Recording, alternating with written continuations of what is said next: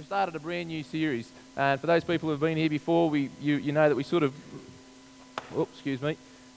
Most of the time we sort of spend a few weeks on a similar topic. This week we're starting a brand new series. It's going to go for 4 weeks. It's called Mind the Gap. And basically we're going to talk about guardrails, and we're going to talk about things that prevent us from having accidents. Now, in those video clips, there was four different roads that were featured, or four different road and a bridge. Can anyone tell me what? Okay, they were all dangerous. Okay, that's fairly obvious. But can anyone tell me what they saw, or probably more to the point, what they didn't see? What was there a lack of? You're allowed to talk to me. Guardrails. Okay, so in all those videos, this is why we set up our little props here, these little guardrail props here. Okay, in all those videos, you've got some extremely dangerous situations, some extremely dangerous roads, and there's a complete lack of any sort of safety barriers, safety rails, guardrails, whatever we want to call them. To the best of my knowledge, or to the best of my recollection, I can only remember one time where I have encountered a guardrail, like sort of up close and relatively personal, and that was not long after it was actually when I was in year 12, and I had my own car, and it was between my second last exam, this is year 12 final exams, right, it was in New South Wales, my second last exam and my very last exam. I had about, I think it was 5 or 6 days between the two exams. Now you might, I know there's a lot of teachers in the room, you're thinking, oh Neil, that would be a great time to study, right? Wrong, because I had 5 or 6 days, which meant, I had plenty of time to go out and work and do other things other than study, and you still had a few days in the middle to study. So I was living on a farm in Western New South Wales at the time, and I had mates who had farms. So my mate, his farm, they were harvesting wheat at the time, and so 5 or 6 days, we can get in a good 3 or 4 or 5 days solid there of harvesting, working, and so that's what I did before my final exam. When we're harvesting, for those who may not sort of know too much, harvesting wheat, basically when it's time to harvest wheat, you just work until you can't work any longer. And when you're harvesting wheat, won't bore you with all the details, but basically, once the grain's dry enough, the header doesn't stop, all right? The harvester doesn't stop. You just keep going. And so that's what we do. We'd start about 8 o'clock in the morning once the dew burnt off the crop, and you'd work through till whenever the dew came in, which was sort of probably around, depends on where you live, but probably around 2 or 3 in the morning, or 1 or 2 in the morning, the dew would start making the crop a little bit tough to harvest. And so you'd work you'd start about 6 or 7 in the morning, you'd be out servicing the machinery, you'd get going by about 7 or 8 o'clock, and you'd work through till 1 or 2 in the morning, or 12, 1 in the morning, go to bed, have a couple of hours, get up and do it all over again. And that was my in between my second last and my last exam. That's what I was doing. 2 days before my exam, I thought I'd better go home and get a little bit of study, even though I was pretty smashed. And so I'm driving home. It was about an hour between where I was working and my home. And I was driving home after I finished work, which was at 1 or 2 in the morning, so now it's like 2 or 3 in the morning. And I'm driving home, and at the time I didn't attribute this to A, only being 18 and had not had my licence for very long, or B, being fatigued. I just thought it was bad luck, but maybe there was a little bit more to it than that. But I was driving home, and there was this T intersection, and I was driving along the straight, and there's a T intersection like this, and just after the T intersection there's a bridge, like a short little, humpy little bridge, like short little bridge. And here on this T intersection came in like this, and then you went over the bridge. And as I was driving along this T intersection, going home, a truck was coming to meet the T intersection. It was a road train, a road train, and it was coming in really quick. And I was like, 2 or 3 in the morning. There's no traffic around much at all, and all of a sudden this truck, lights, whatever's coming in like flat out, and I'm just thinking, mate, this guy's a road train. He's not stopping for me. And so I've sort of just like looked at him and sort of veered over to the left a little bit. And when I looked up, there's this guardrail, pretty much where my front of my bonnet is, and I'm just thinking that's not a good thing. And I, well, in all honesty, I don't know if I reacted or someone reacted, or I had some angelic thing going on there, because all of a sudden I was swerved and I seemingly missed this guardrail that I saw sort of sitting right in front of my bonnet. And the good and bad about that was I hit the rail, I hit the guardrail. However, all it was a scratch that started from the front of my door, the front of the front door, all the way down to the rear guard. And I polished most of it out except about that much. So that's how close I got to the guardrail. But you're starting to think, what if that guardrail wasn't there? What if it was like that bridge that we saw in this video where there's no guardrail, and it was at night and all that sort of stuff, and I would have just, done like some, stunt drive or whatever, just done this big jump and buried myself into the creek, found, 3 days later or something, that's sort of what would happen. So, guardrails. What are guardrails? And I've got a definition of a guardrail. I'm going to throw that up there. Thanks to Wiki up there. We love Wiki. I thought I'd just go straight to some reliable sources. A system designed to keep people and vehicles from straying into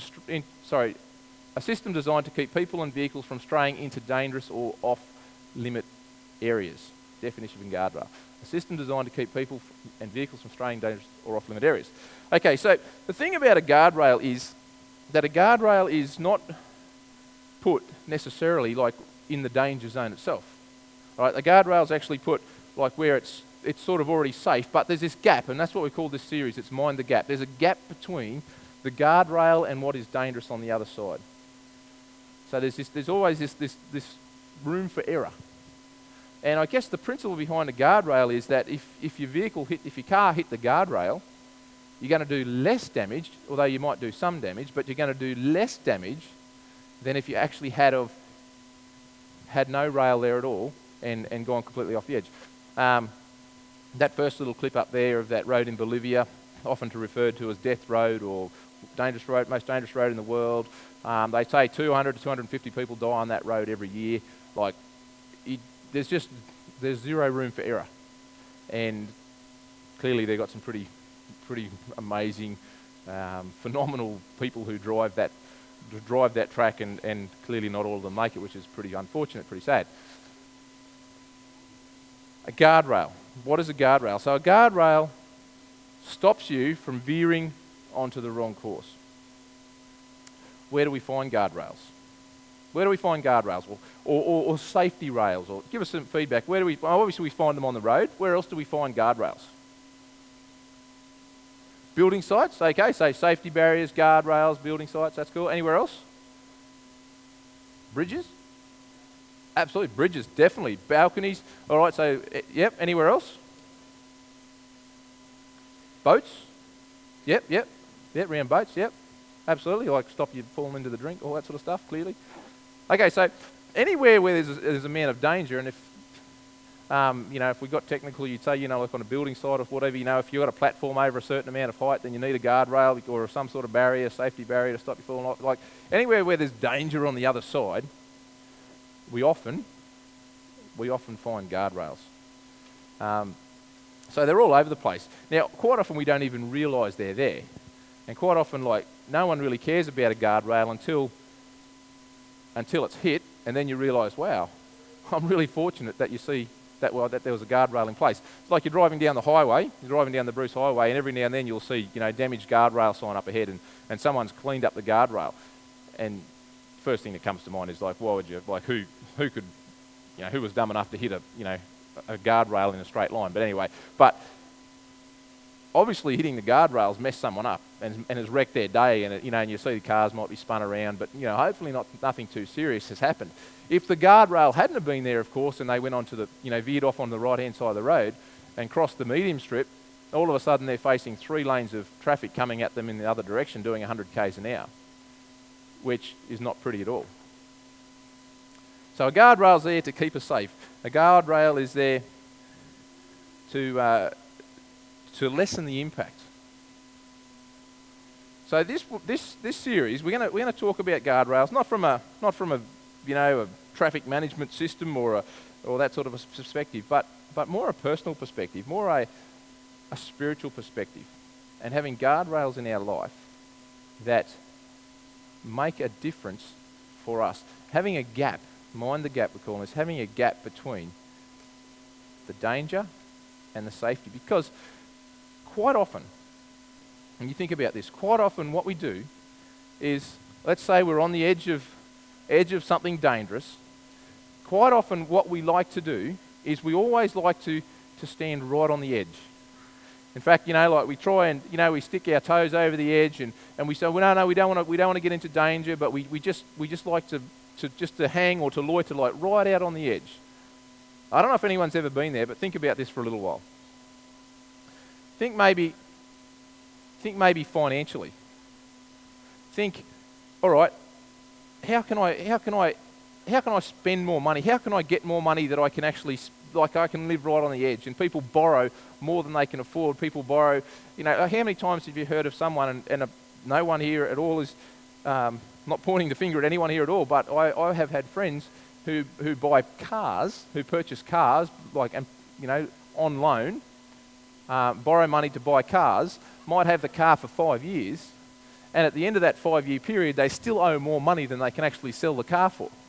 To me, it doesn't really make sense. To me, that's sort of I guess sometimes maybe the trap, that sort of thing, or relationally.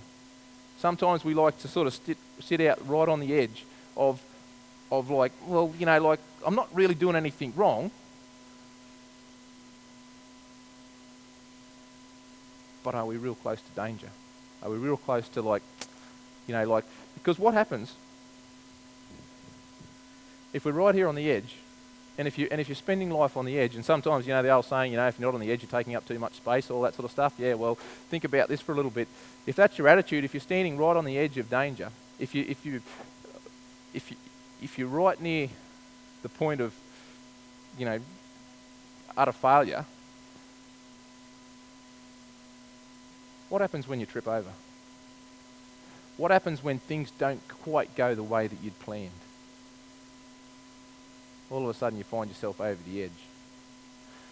Whereas if there's a guardrail in place and you take 2 or 3 steps back from that danger point, tripping over still hurts, but if you bump up against a guardrail, or if you've got a little bit of a buffer, if there's a gap in between, then all of a sudden you don't find yourself in a place of devastation. I'm going to go, there's another definition of a guardrail we're going to run with over this next series when we're talking about mind the gap, when we're talking about that gap in between. So here's a new definition. Here's a personal definition. So we're going to bring this into I guess, like I said before, a spiritual setting. Okay, so here's our definition. Here's our new definition. Okay, so the first one was all about, helping people and cars to be safe. So here we're going to go now. It's going to be a personal standard of practice that's become a matter of conscience. Now, that's a bit of a mouthful, I grant you that.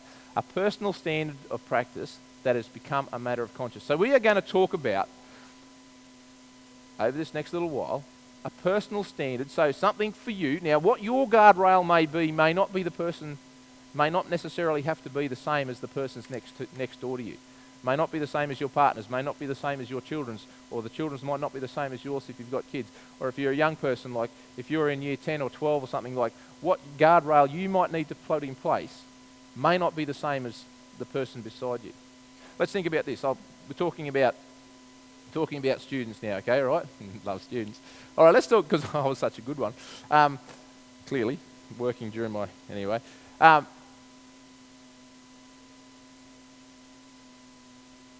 you ever procrastinated until it's the night before your test, your assessment, or it's the night before your assignment's due, and you're thinking, and you've been putting it off because you're just getting closer and closer to that edge. You're getting closer and closer to going, no, well, I'm still okay. I've got all night. I've got all tonight to make this happen. I've got all tonight to make to study and to do this assignment. What you're really doing is you're putting yourself right up to the close next to, right up beside the dangerous edge. And all that has to happen is something to go wrong just a little bit, or your favourite TV show to come on, or something like that, right? And all of a sudden you find yourself over in danger, over in no man's land. You're like, oh no, this is not going to plan now, I'm out of control. All right, so that's the sort of thing I'm talking. Can you understand what I'm saying? Do you understand where we're going with this? That's the sort of thing we're talking about. And it could be, like I said, all sorts of things. It could be morality.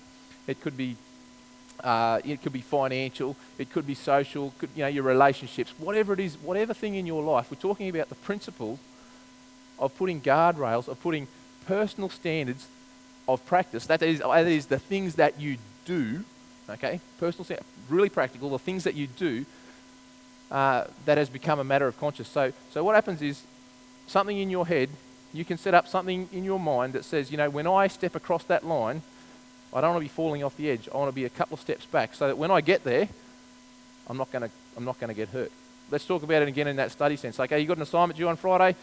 Let's say you make the guardrail Tuesday. I'm going to try and do it Tuesday. I want to get this out of the way so I can work on it Monday, Tuesday, Wednesday, hand it in a day or two early. You understand what I'm saying? That's the guardrail. That's just a little example. Okay. But that's what we're talking about. So we're actually talking about personal stuff that goes on in our life that we can, personal guardrails, personal things that we can put in place, little markers, so that when we cross that marker, when we cross that boundary, alarms go off and red flags go up and it says, hang on a minute, we're entering into dangerous territory. Yep, we haven't fallen over, we haven't crossed over, we haven't broken any bones yet, but we're getting real close. Maybe I need to take a few steps back. Maybe we need to reconsider what's going on here. Maybe we need to change things over a bit. Okay, so that's where we're going. So to do that, I'm going to go to Ephesians chapter 15. Now, if you have a Bible with you, open up the Bible. If not, it's going to be up here on the screen. And here we have Paul, who, for those who may not know, Paul was basically, he lived just after, or during the time of Christ, just after his ministry picked up, after Jesus was around, and he basically cut loose. He went all over the place, telling people about how wonderful Jesus was, how amazing this whole plan of redemption, this whole plan that, Jesus actually wants us people in heaven with him, and he's given us a way to be able to do that. So Paul goes around all different places. Now in his travels, and as he goes about his business, he ends up writing this letter to the people of Ephesus. Now Ephesus, just to fill you in about Ephesus was a place that was really low on the morality side of things. You think that today's culture, all that sort of stuff, we're all pretty, use the word loose. People do whatever they want and whenever they want with whoever they want, all that sort of stuff. Well, picture this: Ephesus even built into their religious system this same immorality that is experienced out in the wider culture. So they're actually probably a fair bit more immoral than even popular society and popular culture is today here in Australia. So Paul starts to talk against some of this stuff. He says, that's just not right. It's not what God wants for you. And he's writing to the church. So he's writing to the believers of Jesus Christ. He's writing to those people, and he says, this is not really what we want. This is not how God wants us to operate. You need to stay clean, stay pure, clean yourselves up a little bit. And so he's writing these letters. He's talking about how they should be like Christ and they should abstain from all this stuff. And then he goes on, and this is where we're going to pick it up. And he gives us, here, Paul gives us a bit of an example of exactly what we're talking about. He didn't call them guardrails, all right? But he talks about this same principle of, take a step back. Take a couple of step backs away from that danger zone. And the reason for it is not because God wants us to, not because God's the fun police and he doesn't want us to enjoy life. God knows. God understands that we always get real close to the edge, and when we're real close to the edge, we so often trip up. And when we do trip up, the consequences are devastating. He's going, I don't want that for you. I don't want my people to be like that. I want my people to enjoy life and be content with life and live happy lives. And look, when bad stuff happens, that it's not so out of control that they can't recover. All right. Now, here's what he says. So that's the setting to where we're going today. So Paul, in Ephesians chapter 5, verse 15, says this. It's up on the screen. It says, be very careful then how you live. Okay, so the first statement, he says, okay, he's talking about all this bad stuff, he says, that's going on in their culture. So he says, and then he goes, you can read it before, if you want to go back and read it yourself, that's cool. You can understand where I'm coming from, the context a little bit. But he says, because of all that stuff, he says, be very careful then how you live. Now, you want a literal translation for those who are unsure? The Bible wasn't written in English. Okay, back in the day it was actually written in Greek, but the literal Greek translation, it says, take heed, walk carefully, or be very, very careful where you tread. Be very careful where you step. When you're doing life, when you're living life, think about it. Don't just do it. Don't just run along. It's actually, this literal translation is circumspectly. Like, just think about what you're doing. Think about where you're going. Be very careful about where you tread. Be very careful about how you do life. And he says, not as unwise, but as wise. Now, quite often, you might think, well, who's wise and who's not wise? Quite often, if we ever ask the question, what is the wise thing for me to do here? Not just what can I get away with. It's like driving.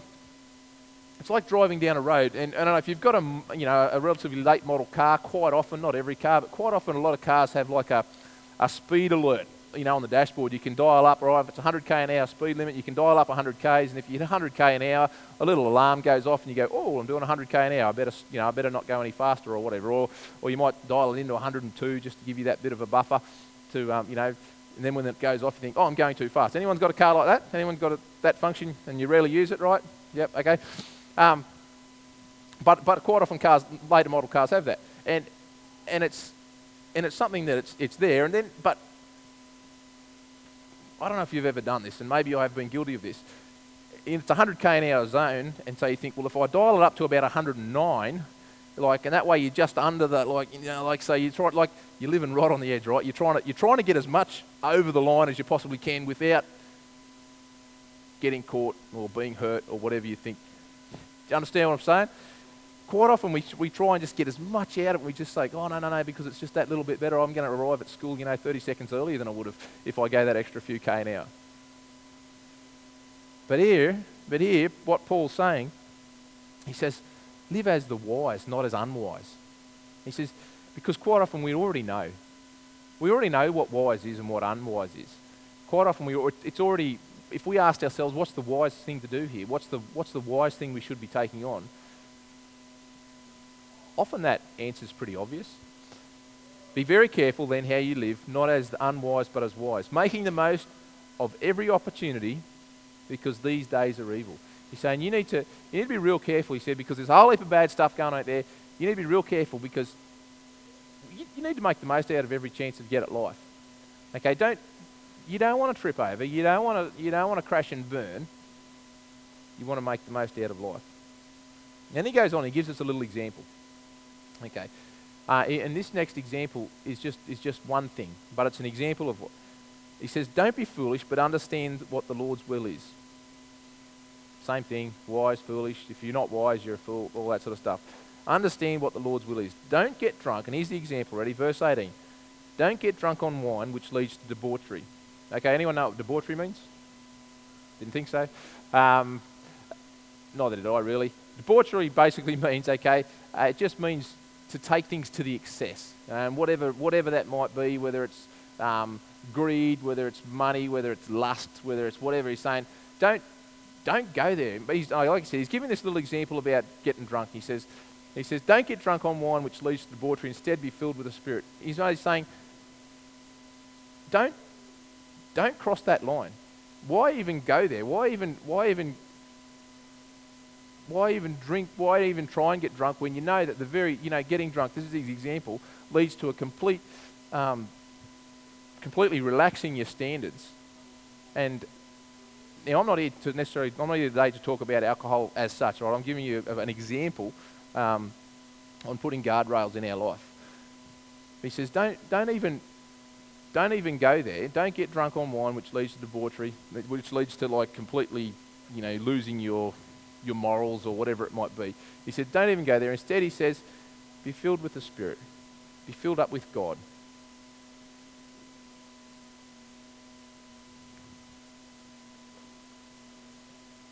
What is it for you? What is it for you that something in your life that you actually go, you know what? I reckon my life could do with a guardrail. Here's another way of thinking about this. think about, I want every single person here, think about this. Think about what is something in your life that you've regretted doing. A regret. Something that you wished you'd never done, or that you wished you never went through, you wished had never ever happened. What's one thing in your life? Think about it for yourself. What's one thing in your life that you wished you'd never actually had to go through or been through because of the decisions that you've made? Once you've got that, think about this.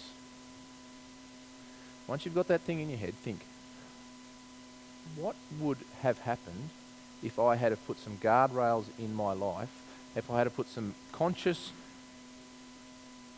barriers down in my own personal life regarding this issue?